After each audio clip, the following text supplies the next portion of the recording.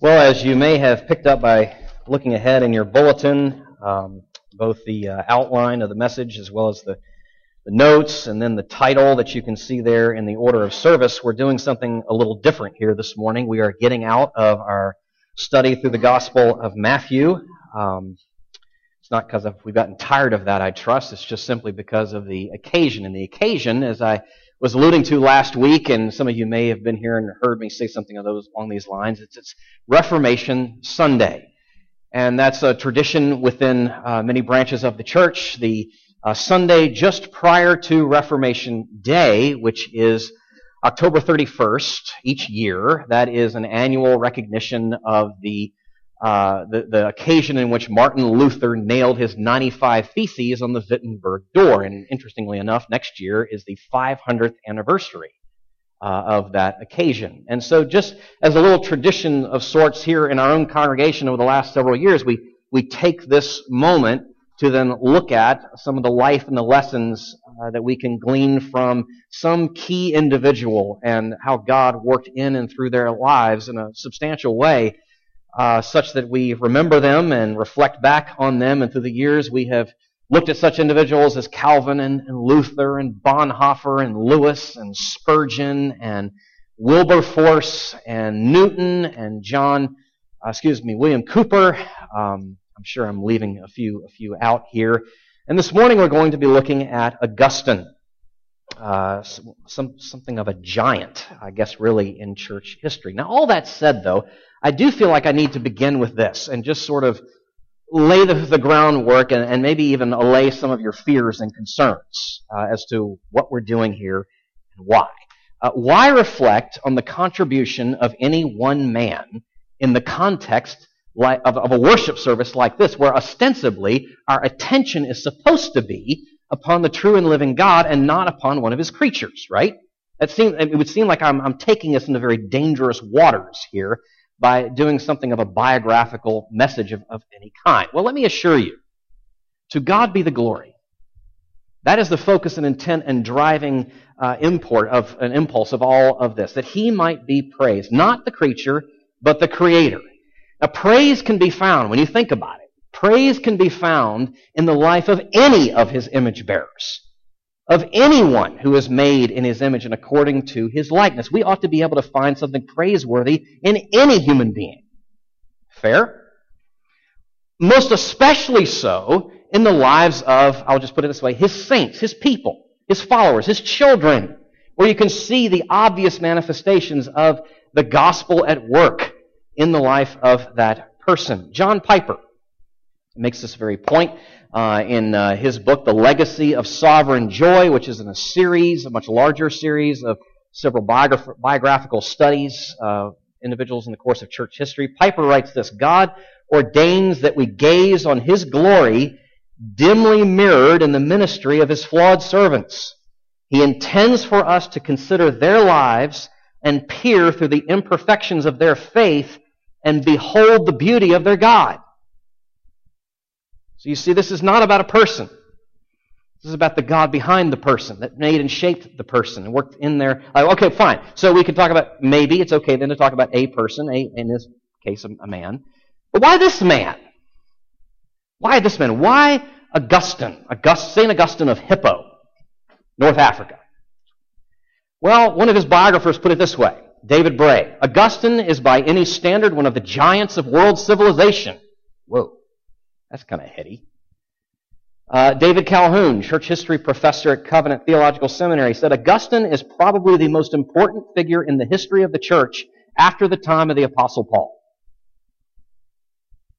Do you realize how encompassing that statement is? It's kind of big. And I think it bears out maybe some grounds for what we're doing here this morning. So, that said, I do want to read to you from this text before we get any further. 1 Timothy chapter 1, verses 12 through 17. So go ahead and turn there. It's in the New Testament. It's in the midst of a group of T's. What I mean by that is 1st and 2nd Thessalonians, and then 1st and 2nd Timothy, and Titus, and a group of T's, okay? And 1 Timothy kind of sits right there in the middle of all of that. 1 Timothy chapter 1, verses 12 through 17. Hear now God's word. I thank him who has given me strength, Christ Jesus our Lord, because he judged me faithful, appointing me to his service, though formerly I was a blasphemer, persecutor, and insolent opponent. But I received mercy, because I had acted ignorantly in unbelief. And the grace of our Lord overflowed for me with the faith and love that are in Christ Jesus. The saying is trustworthy and deserving of full acceptance, that Christ Jesus came into the world to save sinners, of whom I am the foremost.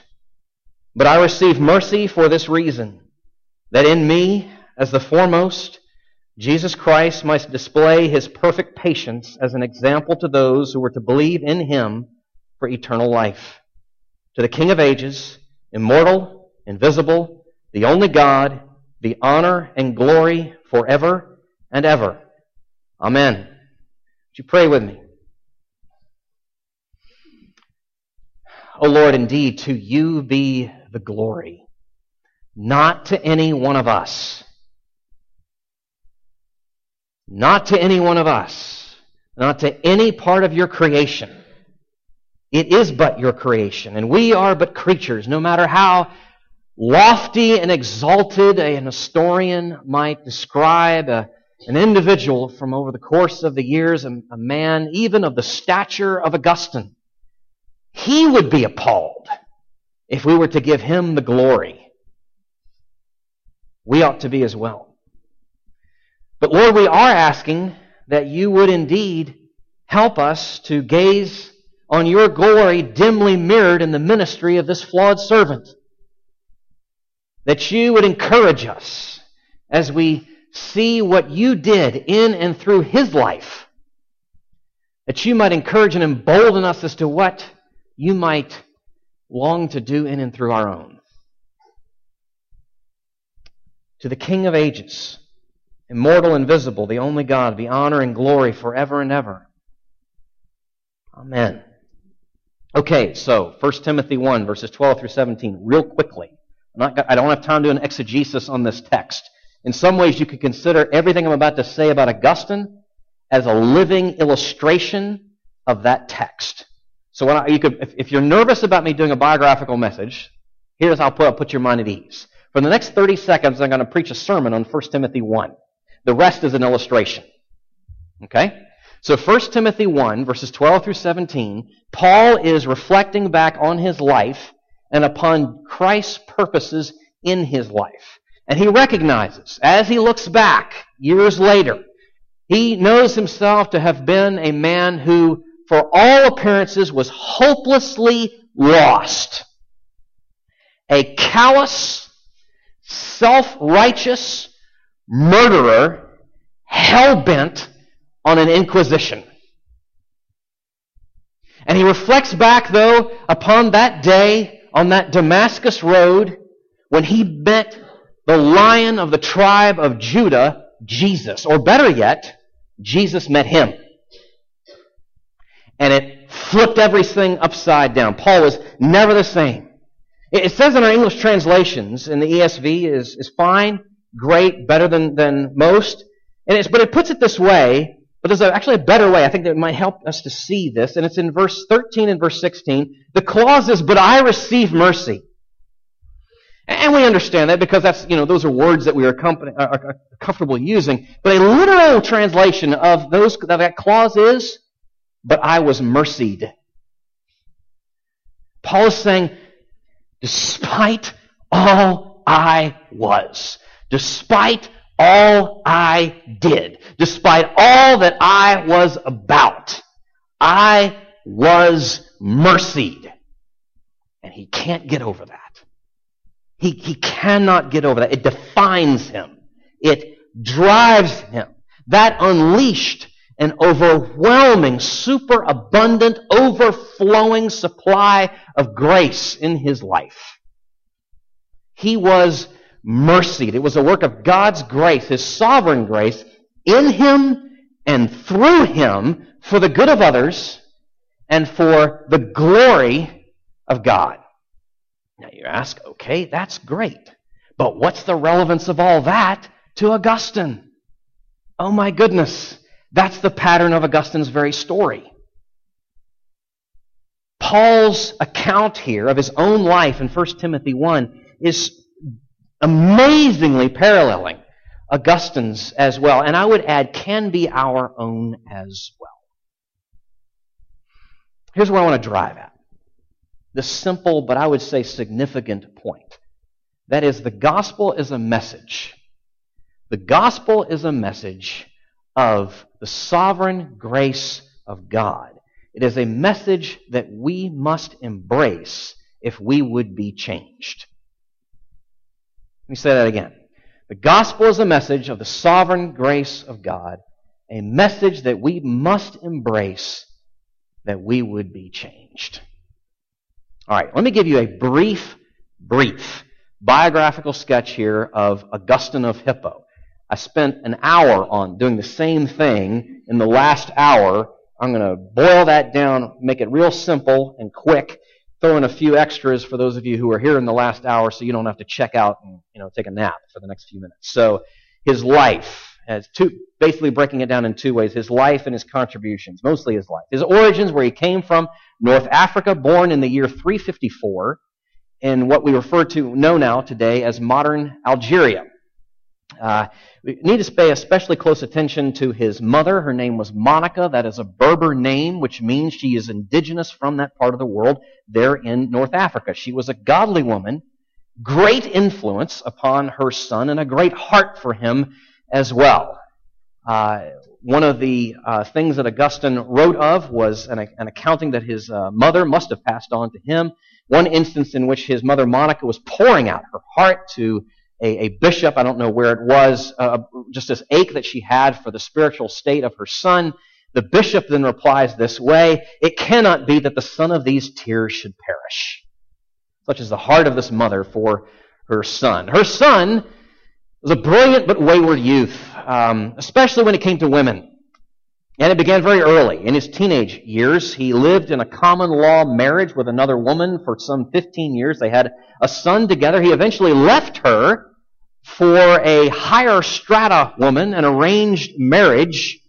It actually never panned out. It never happened. He ended up moving in with another woman. And before that could even come to fruition, his waywardness, he describes himself as something of a vagabond mind, was attracted to philosophies of various kinds of the day, awakened to a desire and search for truth as he was reading the Greek philosopher Cicero, became entrenched in a cult, a trendy cult known in the day as Manichaeism.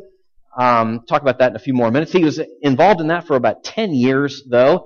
Begin to see the folly of all that, falls into deep, profound skepticism, wonders if there's really anything to be found anywhere, drifts into Neoplatonism, kind of this religious mysticism, I suppose you could say, as far as what that involved. Eventually, the Lord gets his man. If you've ever read that long old poem, The Hound of Heaven, it could definitely describe something of Augustine's experience here. The providence of God at work. He throws himself into a career of rhetoric, meaning of public speaking, and eloquence and elegance in speaking, and the sharpness and accuracy and preciseness of words to be persuasive. But he recognizes that he doesn't even care about truth. I mean, he's just speaking, just trying to persuade, no matter if he even believes it. A vendor of words is how he describes himself, but that comes into play later.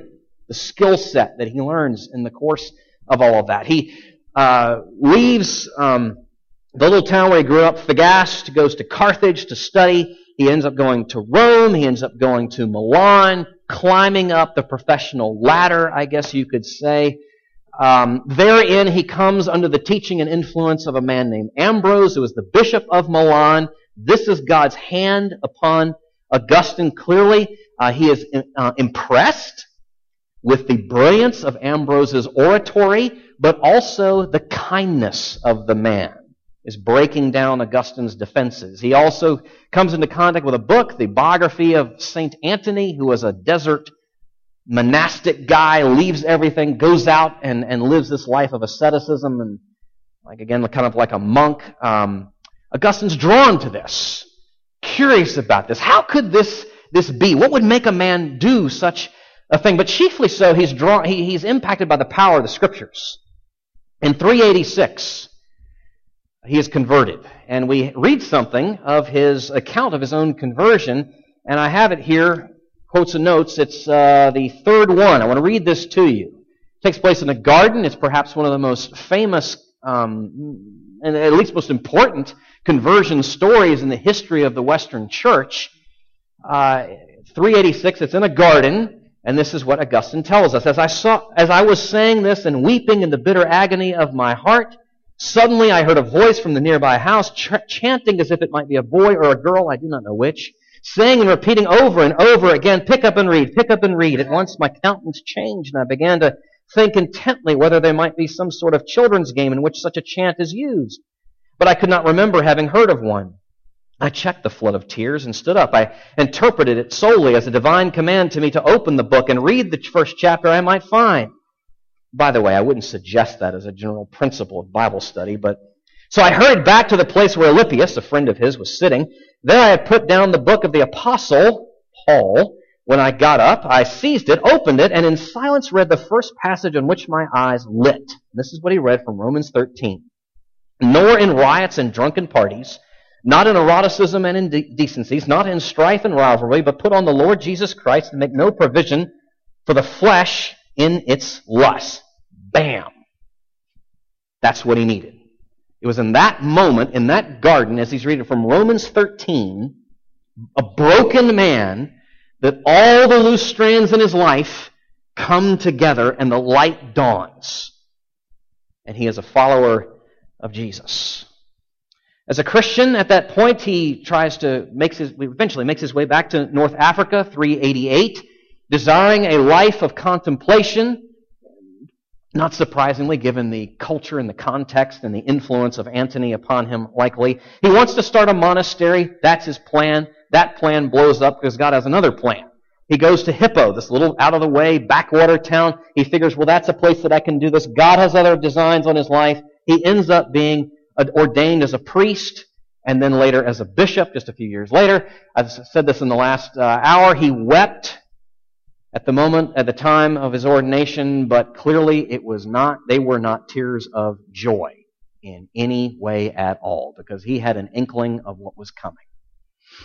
And so he was resistant but willing. As the Bishop of Hippo in 395, he is a pastor. He's a prolific author. Just fly through some 1,000 works of his are said to have been written, over 200 books. His biographer tells us that he wrote anti-Donatist, anti-Pelagian writings. I'll explain that in just a minute, what that refers to. Profound writings and reflections on the Trinity, also the city of God. Now, if it was a separate sermon, maybe next week if we were to do it, but we're not, we could talk about that book, the city of God, and its important influence on us today. And I will tell you, there's a lot of smart people I know, given all the political craziness of our day in these times, who are finding their sanity going back to this early 5th century book by Augustine, the city of God. The context was Rome had fallen. The Roman citizens, many were putting their blame on the fall of the Roman Empire upon Christianity, saying, look, if we hadn't abandoned the pagan gods, this wouldn't have happened. Rome would still be standing. And the city of God is Augustine's mammoth, wise, insightful response, rebuke to that accusation. His contribution, just real quick, it really doesn't matter what wing of Christendom you're standing on. Everybody loves Augustine. Roman Catholics say he is the doctor of the church. Protestants say he is the theologian of grace.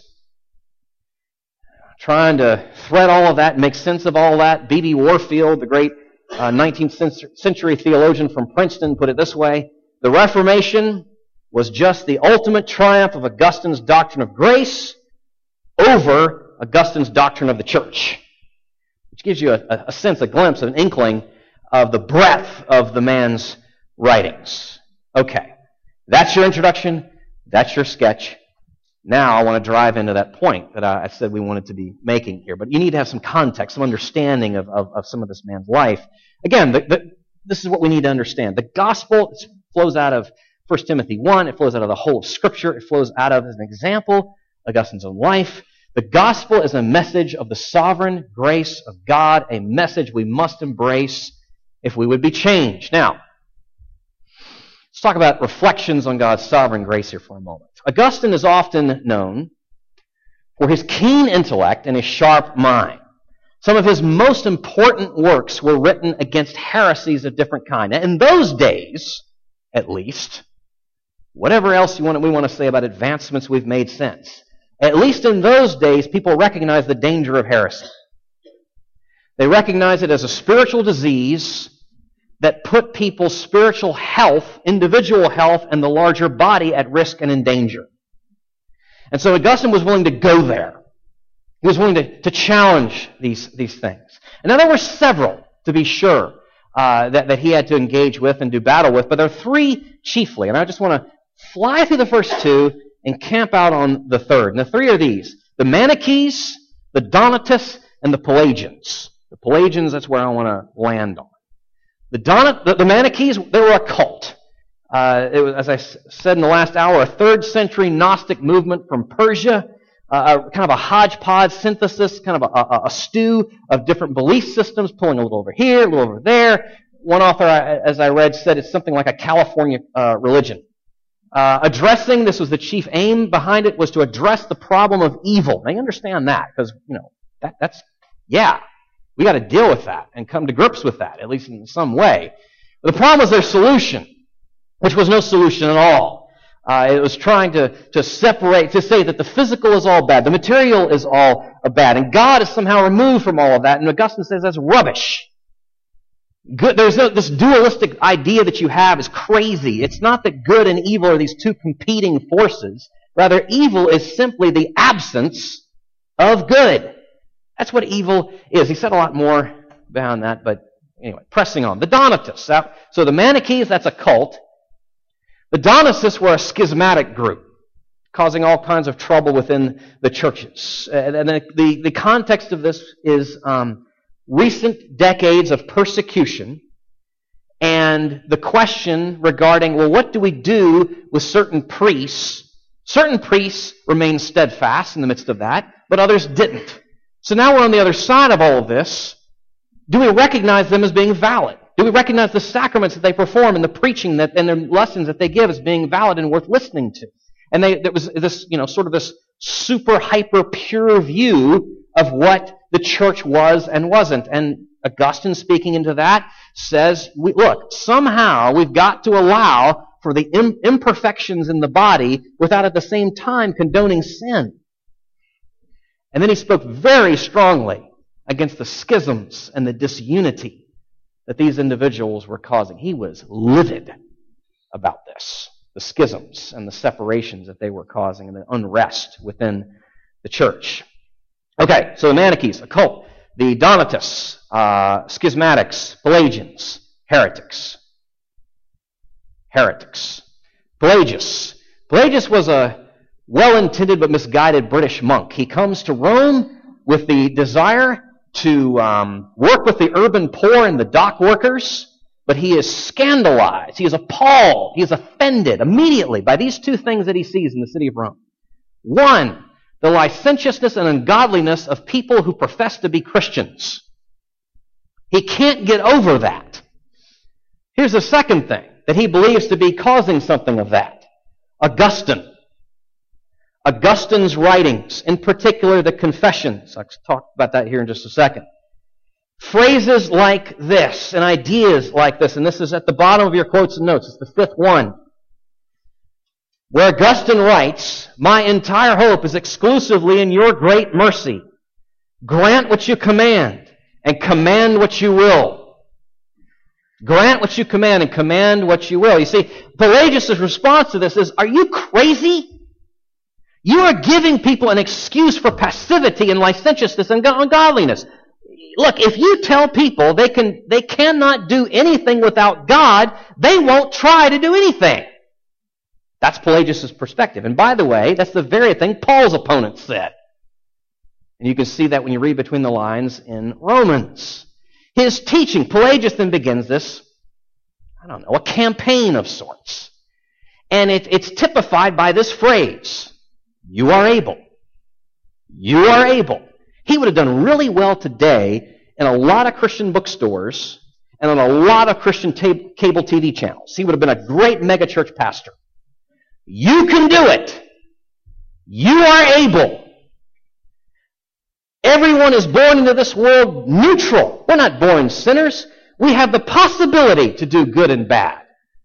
It's open. You pick. You choose. It's up to you. Goodness and even perfection is attainable by us, is what Pelagius said.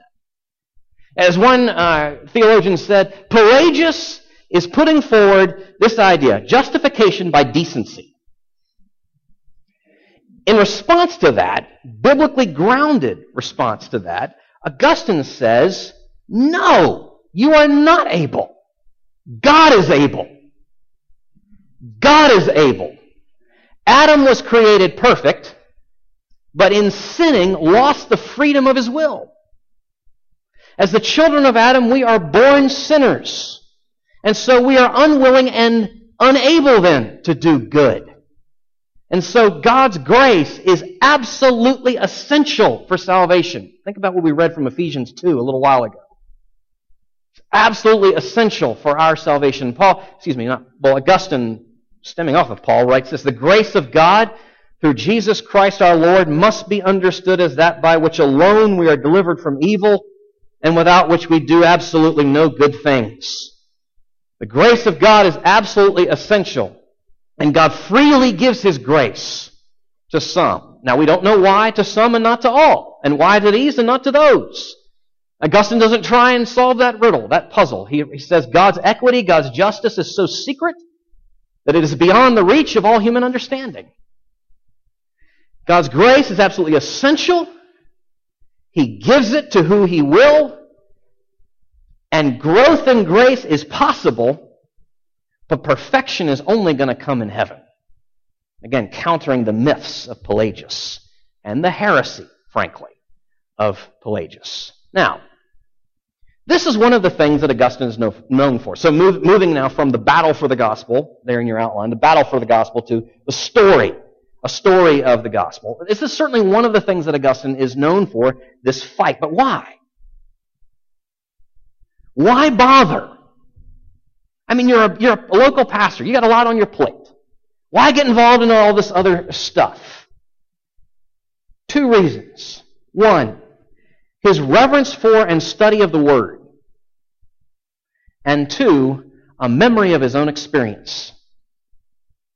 A memory of his own experience. Despite all of his seeking, or I think we could even say more accurately, behind all of his seeking, he knew who sought him. The seeker himself, the Lord. And there are stakes in play with all of this. So he was gripped by the grace of God. It formed all that he was. Which then takes us to the Confessions.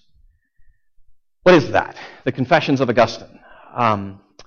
Gail Kaneda, in her entry in Invitation to the Classics, describes the Confessions this way. By any one of a number of standards, the Confessions of Augustine is a classic.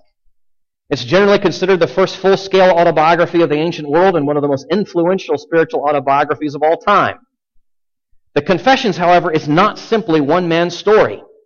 As readers throughout the centuries have noted, it is the story of everyone who has journeyed from worldliness, ambition, and despair to salvation and joy by the grace of God. I will tell you, if you will but read it, you will read yourself into it.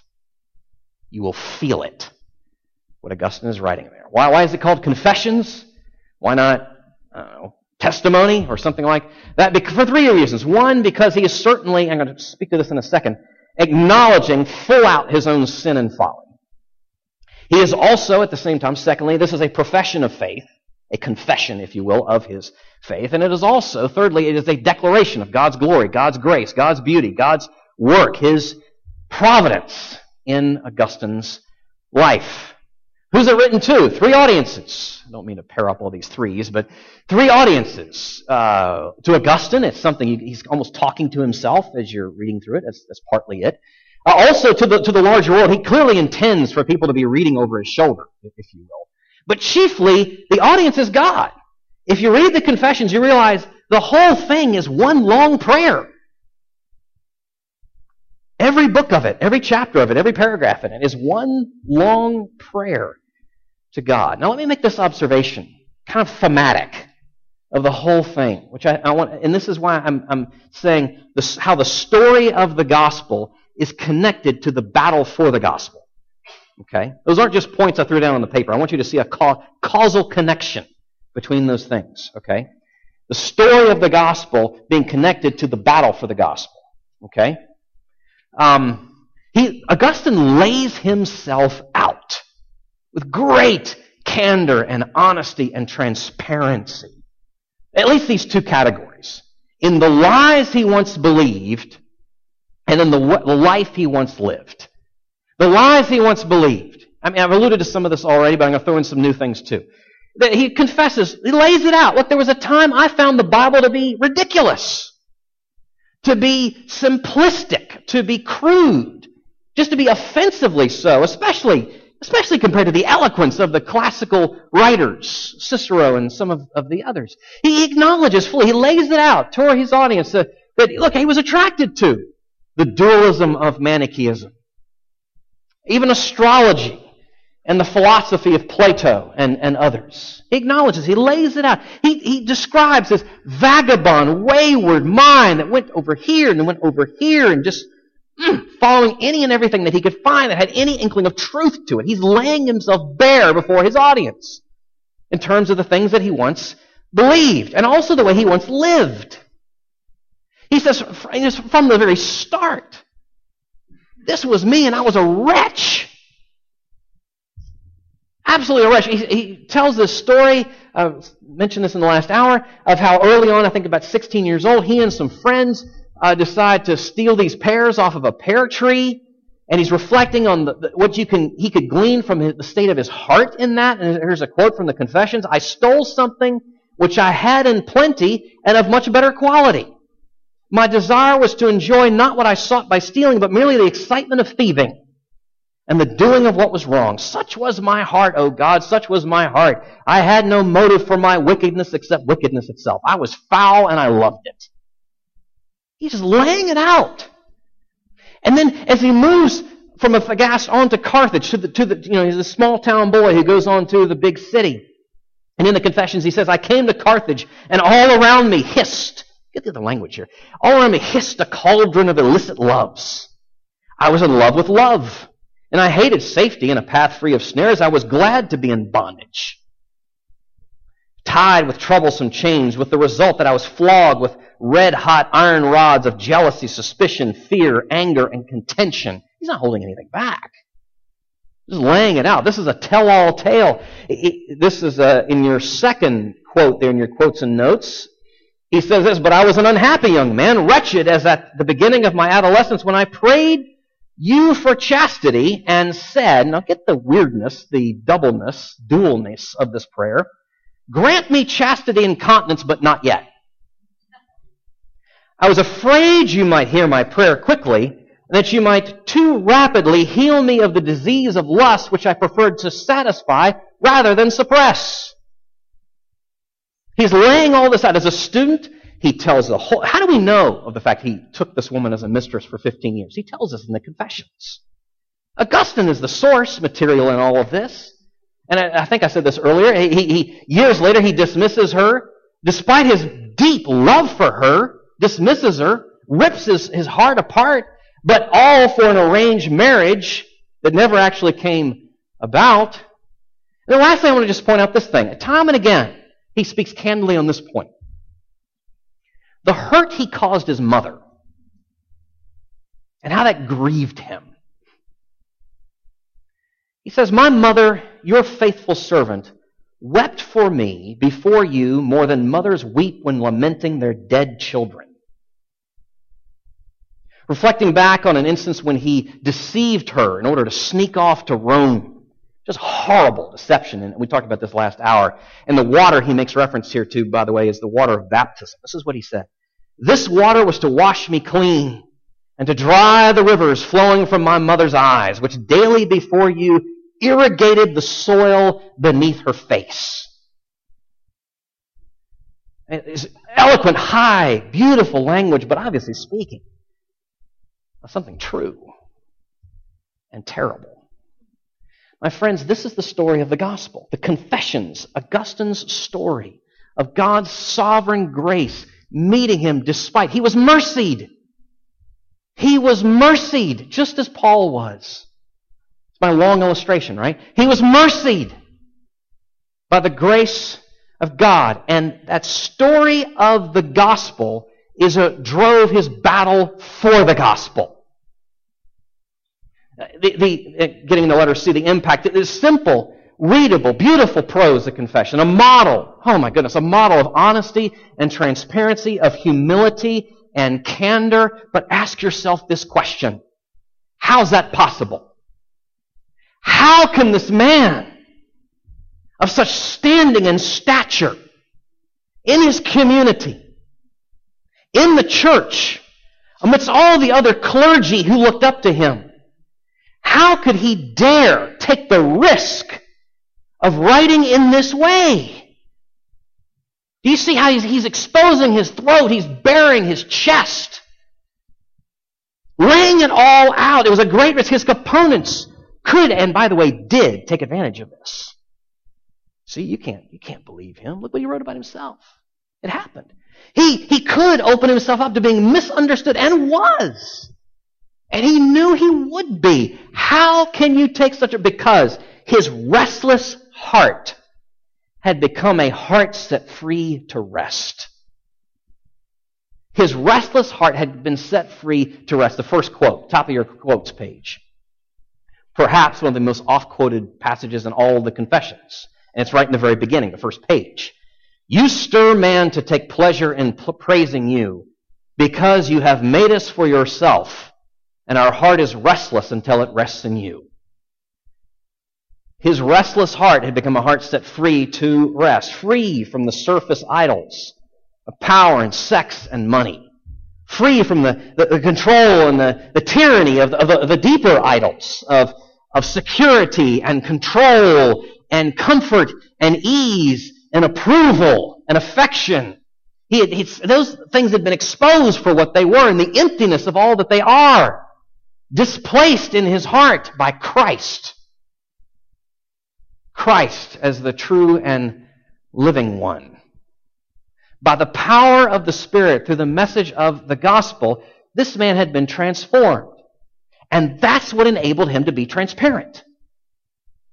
He had been transformed, and that's what enabled him to be transparent. He recognized, I've got nothing to hide.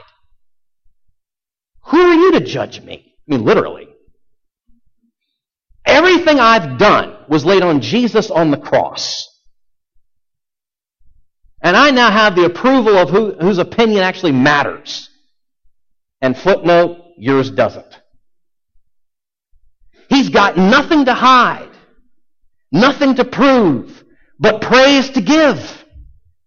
And so he can lay it out and be honest, be candid, be transparent.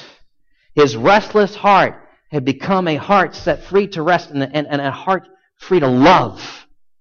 A heart free to love. He had eyes to see, he had a heart to see, he had a willingness to engage. Years later, he's like 70-some years old, writing in response to a question of a friend of his asked, Augustine, come on, man. Why are you staying in this? You're getting kind of old, buddy. I mean, why? Let somebody else take the baton here. Do the battle. You've earned a rest. This is what he said in response. First and foremost, because no subject but grace gives me greater pleasure. For what ought to be more attractive to us sick men than grace? Grace by which we are healed. For us lazy men than grace. Grace by which we are stirred up. For us men longing to act than grace by which we are helped. You see, the greatness of this man's life and influence was the fruit of his being transformed by the sovereign grace of God. The greatness of this man's life and influence was a consequence, a fruit of his having been transformed by the sovereign grace of God. Now, what do we do with this? Quickly, application. Thinking about it. Well, easy point would be read Augustine. Sure. I mean, and actually do that means seriously. I mean, let's not suffer from what C.S. Lewis warned us about with that chronological snobbery, thinking we've got nothing to learn from somebody that far away. And by the way, he probably wasn't just another dead white man. He probably was of darker skin complexion than we think. Just a little jab there. So, read Augustine. That's point number one. Point number two, and it's only two in terms of applications, do a diagnostic. Let's explore the symptoms and the causes and the cures of what ails our hearts. Let's ask ourselves when we come to those points in our lives, and may they come more frequently than they do, that we would be more honest. When we ask ourselves, what's going on with the coldness of my heart toward the spiritual plight of other people? What's going on there? What's going on in my apathy towards spiritual things? What's going on there with my unwillingness to be transparent?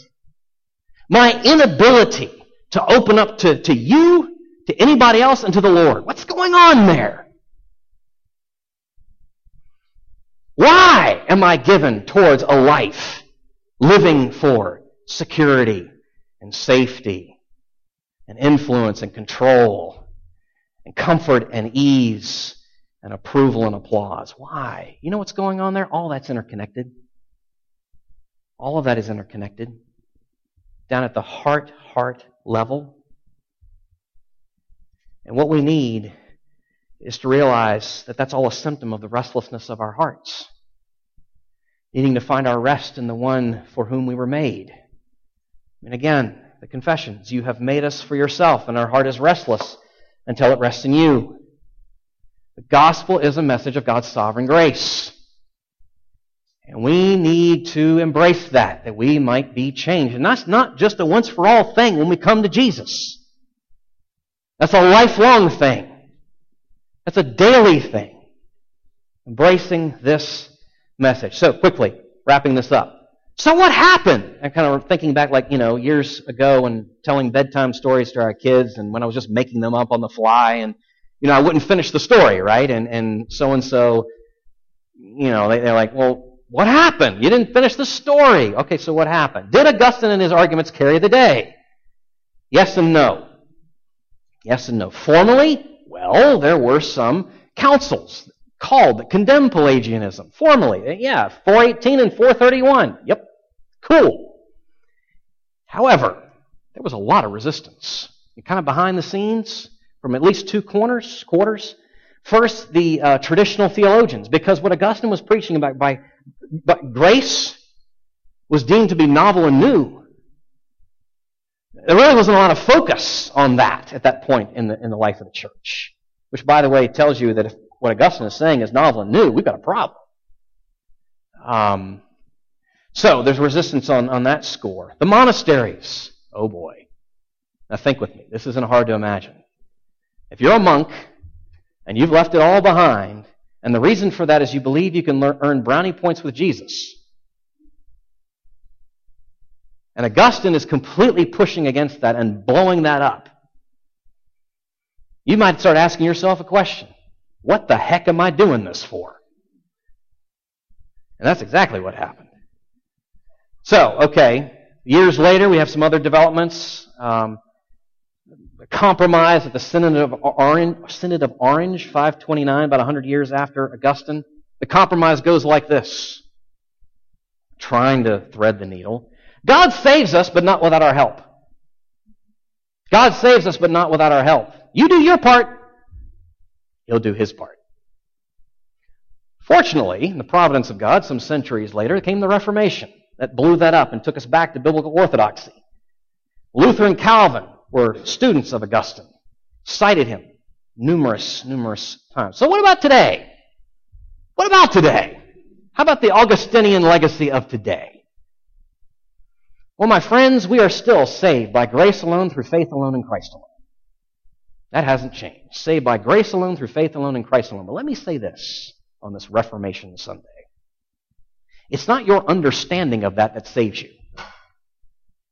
You get that? We are saved by grace alone, through faith alone, in Christ alone, but it is not your academic ability to grasp that saves you. What's the gospel message? The simple message. There is a God who made all things. Sin is real, causing estrangement temporally and eternally between God and man. He in His grace has sent a Savior, Christ the Lord. Ours is but to put our hope and trust in Him. That's the message. Now, as we sink our roots into that message, we will come to understand better and better and better by grace alone, through faith alone, in Christ alone. And that to the degree that we are grasping that, we will see growth. We will see flourishing. We will see adoration and cause for worship and praise and a desire to serve Him. And gladly so, and thankfulness and gratitude and humility and trust in Him and His care over our lives. But how are we saved? By grace alone, through faith alone, in Christ alone, alone. And Augustine, believe it or not, can help us get there if we'll listen to what he says. Let's pray. We'll pray this prayer of Augustine that's there in your bulletin. Oh God, you are the light of the minds that know you, the life of the souls that love you, and the strength of the wills that serve you. Help us so to know you that we may truly love you, so to love you that we may fully serve you, whom to serve is perfect freedom, through Jesus Christ our Lord. Amen. Well, let's continue in our worship.